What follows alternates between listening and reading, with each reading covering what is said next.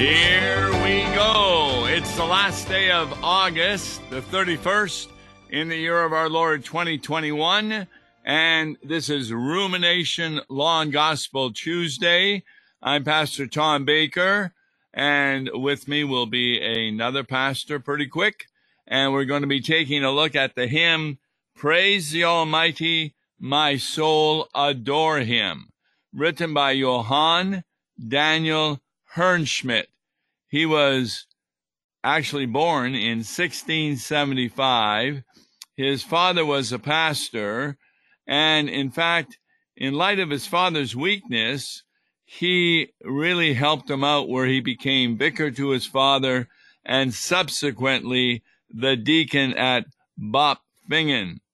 He was issued a call to be professor of theology at Halle.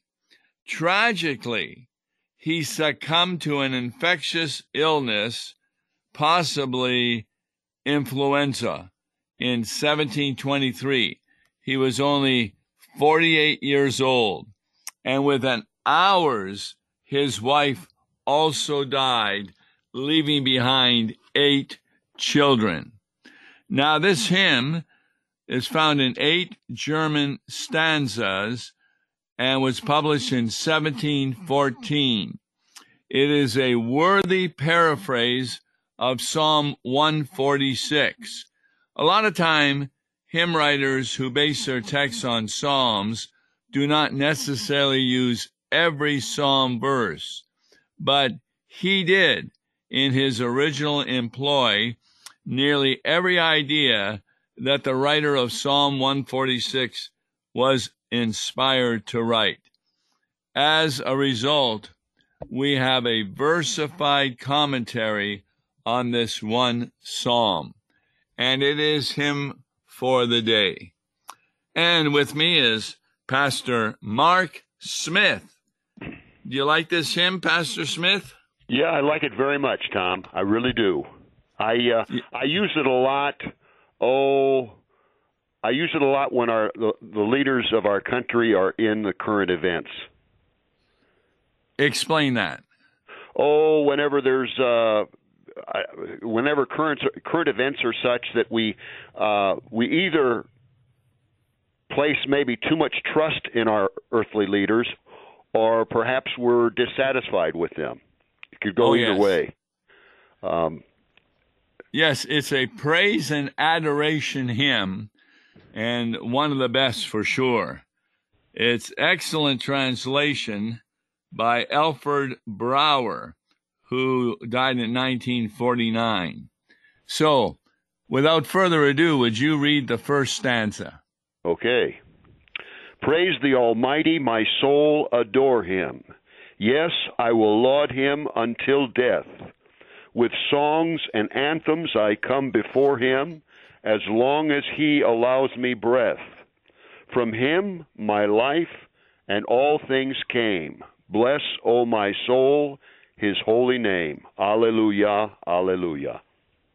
I can see why you would use that for things that are happening in the country where people get concerned or anxious, where we say that we will want to laud Him until death. The word laud, maybe children may not understand that. What does that mean? Praise. Yes. Praise. Yeah. Synonym for praise, as long as He allows me breath. So that's my whole life. Praise Him, my life, and all things came. Bless, O my soul, His holy name. So this is a good beginning, and as indicated, it's on the basis of Psalm 146 and all the thoughts. There aren't many hymns. A lot of the hymns have the Bible references at the bottom of the page, and as you said, this is the only reference given at the bottom of this page of the hymn is Psalm 146, which is kind of unusual. Yes. If you go through the hymn, there are plenty of references, because you can't have a hymn in a Christian church without talking about Jesus, which this is going to do. which is not specifically named in Psalm 146, but the content definitely leans that way. Right. So I'll read stanza 2. That is, again, the foundation of your thinking. Trust not in rulers, they are but mortal. Earthborn they are and soon decay. Vain are their counsels at life's last portal, when the dark grave engulfs its prey. Since mortals can no help afford, place all your trust in Christ our Lord. Alleluia, alleluia. So we're already into the second stanza, and he's talking about Christ. Right. Right. That's where our trust should be. Absolutely. Yes. I mean, we may have a lot of rulers that we appreciate, but none of them, vain are their counsels at life's last portal. That's what does that mean? Well, it means that, not all of our, we could have a good earthly ruler, and yet he may not be a Christian. He may not be able to give any Christian advice, even though he's a good earthly ruler. And, we may think the world of a particular leader or ruler, but he's not our Savior. He's certainly not equal to our Savior Jesus. He's the only one. Jesus is the way, the truth, and the life. Yes, and rulers also deal in the area of politics. So, who was it? I think it was George Bush, who was once asked who he considered to be the greatest person in history, and he mentioned Jesus Christ. Yes, you're talking about the Father? You're talking about the Father, or you're talking about W? I think it was the Son. Uh-huh. Well, I know the Father, they lost a little girl during their married life. Little girl was, died early. And I know he talked about what he was going to do after he retired from the presidency, and he did look forward to going to church on a regular basis. And I remember he mentioned that he looked forward to dying and going to heaven and seeing his little girl. Oh, I did not know that. Yeah, that's very good. Mm-hmm. But his primary task was political.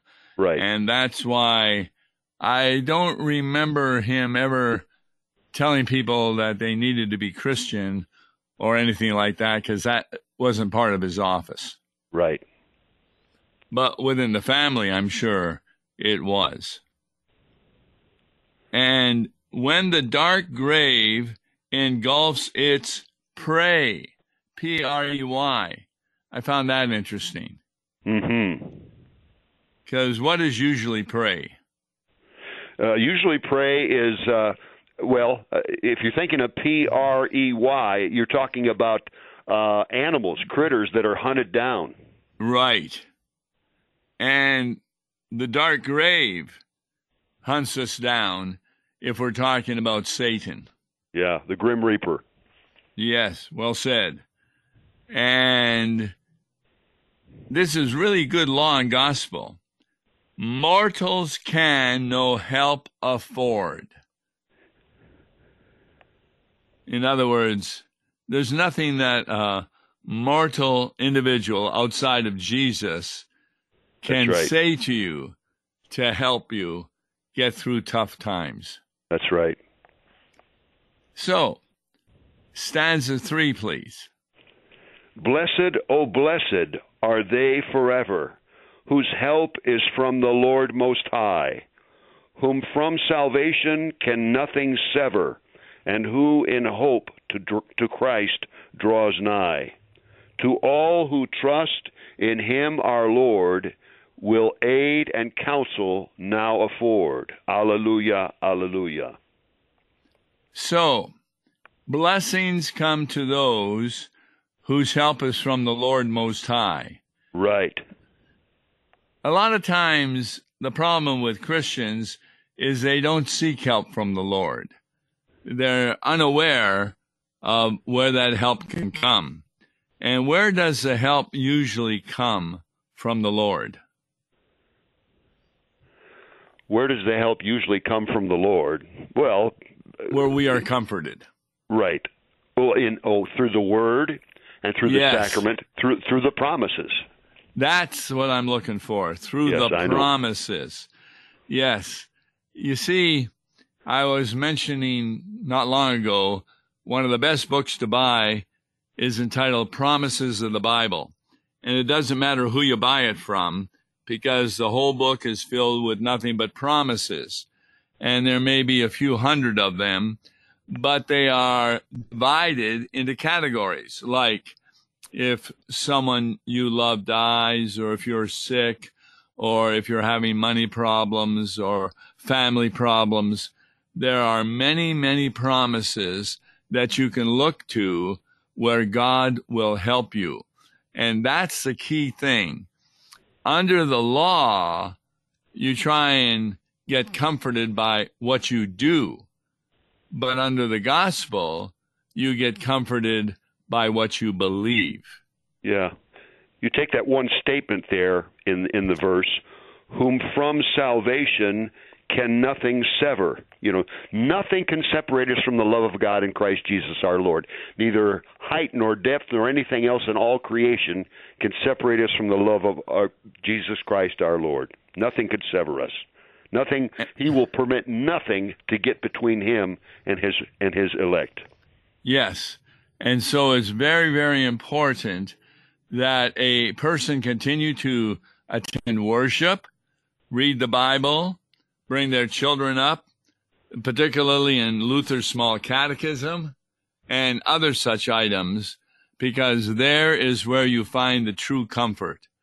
In fact, you can go through the commandments, the creed, the prayer, baptism, and the Lord's Supper, and what you will find is promise after promise. Promises everywhere. Even when you go through as you said, even when you go through the Ten Commandments, there's promises. If you teach those commandments properly, you realize how many promises are connected with them. Yes. His forgiveness above all. Well, the number one commandment, thou shalt have no other gods before me. Remember how that talks about in Exodus, I am the Lord your God, because I brought you out of the land of Egypt. Right. So there's a promise right there, and he defends it by what he has done for us. Now, for us today, we would read, I am the Lord your God, because I died on the cross for you. Mm-hmm. Right. And he saved us from the worst bondage of all, not just the bondage in Egypt, but the bondage of sin and death and the devil. Yes, the whole Old Testament is kind of a caricature of going from slavery into the promised land.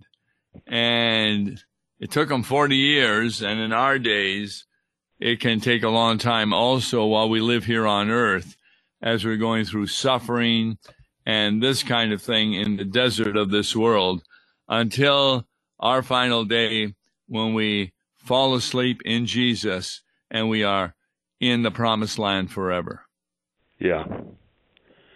Isn't it said that Monica, the mother of St. Augustine, I think she prayed for her son for 30 years. Yes. Until he finally became converted and one of the great leaders in the early church. Right. In fact, he was a good leader for Martin Luther also. That's right. An Augustinian monk. Yep. All right, I'll read stanza 4. Penitent sinners for mercy crying, pardon and peace from him obtain. Ever the wants of the poor supplying, their faithful God he will remain. He helps his children in distress, the widows and the fatherless. Alleluia, alleluia. Now, you know what we're going to be talking about with the first line. Yeah, it's interesting, Tom. I don't know if I should give credit to the hymn writer or to the psalmist, But isn't it interesting? Toward the end of the stanzas, he doesn't forget to mention the penitent, that is, possibly even the deathbed repentant, for crying for mercy perhaps in their final days or their final hour, and even for them, it's not too late. God is quick with His pardon and peace and mercy. Yes, and what are they crying for? Mercy. And what's that? Yeah, mercy is. Let's see. Mercy is getting. Nope. What we don't deserve. Nope. That's grace. Okay. What is it, Tom? Come on. Oh, great one. Come through with it for us. Mercy is not getting what we deserve. Yes. Right. Which is justice. Yes. And we don't want justice. No. So when we cry for mercy, what do we in the liturgy say that we deserve? In the liturgy, let's see. I, a poor miserable sinner. Yes, I, a poor miserable sinner, confess my sins. Yeah, that's right. The words of confession. That deserve nothing but temporal and eternal punishment. Temporal and eternal punishment. Absolutely, that is right. See, we even use the word deserve there. Yeah, right. And so that's why the liturgy is so important. Oh, it is. It is. You know, the older I get, the more I realize how really precious it is. I can't believe these pastors and congregations that just dispense with the liturgy, because I've always considered the liturgy like the gift wrappings of a wondrous gift that you don't just toss out, but even if the gift itself is maybe you don't have as good a sermon on that particular day. Maybe the hymns aren't the best for once. But by golly, you still got the liturgy, which is rich with law and gospel. Yes, I kind of made a mistake early in my ministry. I did adult instruction, and I would go through the chief parts of the catechism, but I would rarely mention the liturgy. Yeah. And it finally became clear to me at a worship service where after the communion, we sang that hymn that is based on the temple that was said there. And a woman was crying. And I got to realize how important you need to teach the liturgy in adult instruction so that they realize that the words of Scripture are really all about Jesus and how He is our Savior. It makes the worship life so much richer for the people when they understand those different parts of the liturgy and what they mean and why the context in which they're spoken and sung. Yeah, that's really important to do. I think of the Nunc Dimittis. The Nunc Dimittis, for instance. Why do we sing the Nunc Dimittis right after we receive Holy Communion? Yeah, that's what I was mentioning. And she hadn't realized that while he's singing it and holding the child in his arms, we're singing it after receiving the body and blood in our mouth. Right. And that really made quite an effect on her. That's right. So, anything else on verse 4? Oh, it talks about he will remain. He helps his children in distress, the widows and the fatherless. They're included in. They're precious to him too, and he doesn't want to leave them out. Yes, I was with Wes Reimnitz. We were taking a look at why a lot of young people are not interested in the church anymore, and that's because they can't understand how God allows suffering in the world. If He's such a loving God and He's so all-powerful, why is there suffering in the world? Why do you have widows? Why do you have the fatherless? And it's really something that the church needs to address. Yes. Because it's a real problem for a lot of young people. That's right. And of course, we have to be quick to say we don't always know. We just don't know why he permits certain things to happen. But we do know this. We do know that no matter how terrible an event it may be, all things work together for good to them that love God, to them that are called according to his purpose. We don't know why he permits things to happen, but we know how it's going to work out for us, for our ultimate good. There are also, I think there's some rich illustrations that one can give as to how difficulties and trials and temptations did ultimately work out for somebody's good. Well, you can't beat the best example in the whole world. Good Friday. The disciples sure didn't think that the crucifixion was any good. That's and right. And look at how it ended up.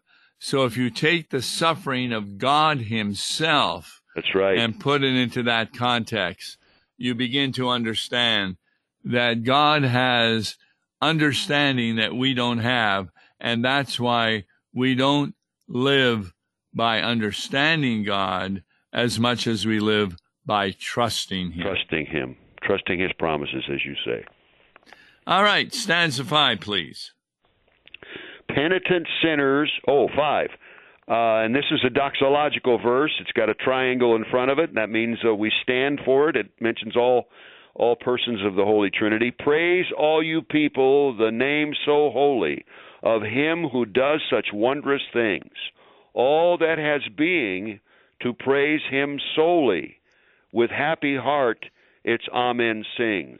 Children of God, with angel host, praise Father, Son, and Holy Ghost. Alleluia, alleluia.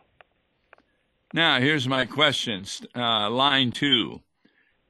If we're talking about the Trinity, why are we saying him? Should we not say of them who does such wondrous things?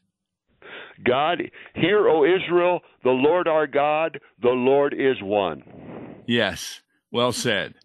It's a part of the doctrine of the Trinity, only one God, 3 distinct persons. And so at any time you can refer to God as him. Mm-hmm. And Jesus, of course, was him. Right. The fullness of the Godhead dwelled in him bodily. Yeah, children of God with angel host. Praise Father, Son, and Holy Ghost. When does that occur? Children of God with angel host. Well, that occurs even in our worship. What part? It's the whole, the church triumphant as well as the church militant. We're joining the heavenly host, all saints and angels and everybody in worshiping our God. Of course, it happens in its full culmination. It happens in the heavenly courts.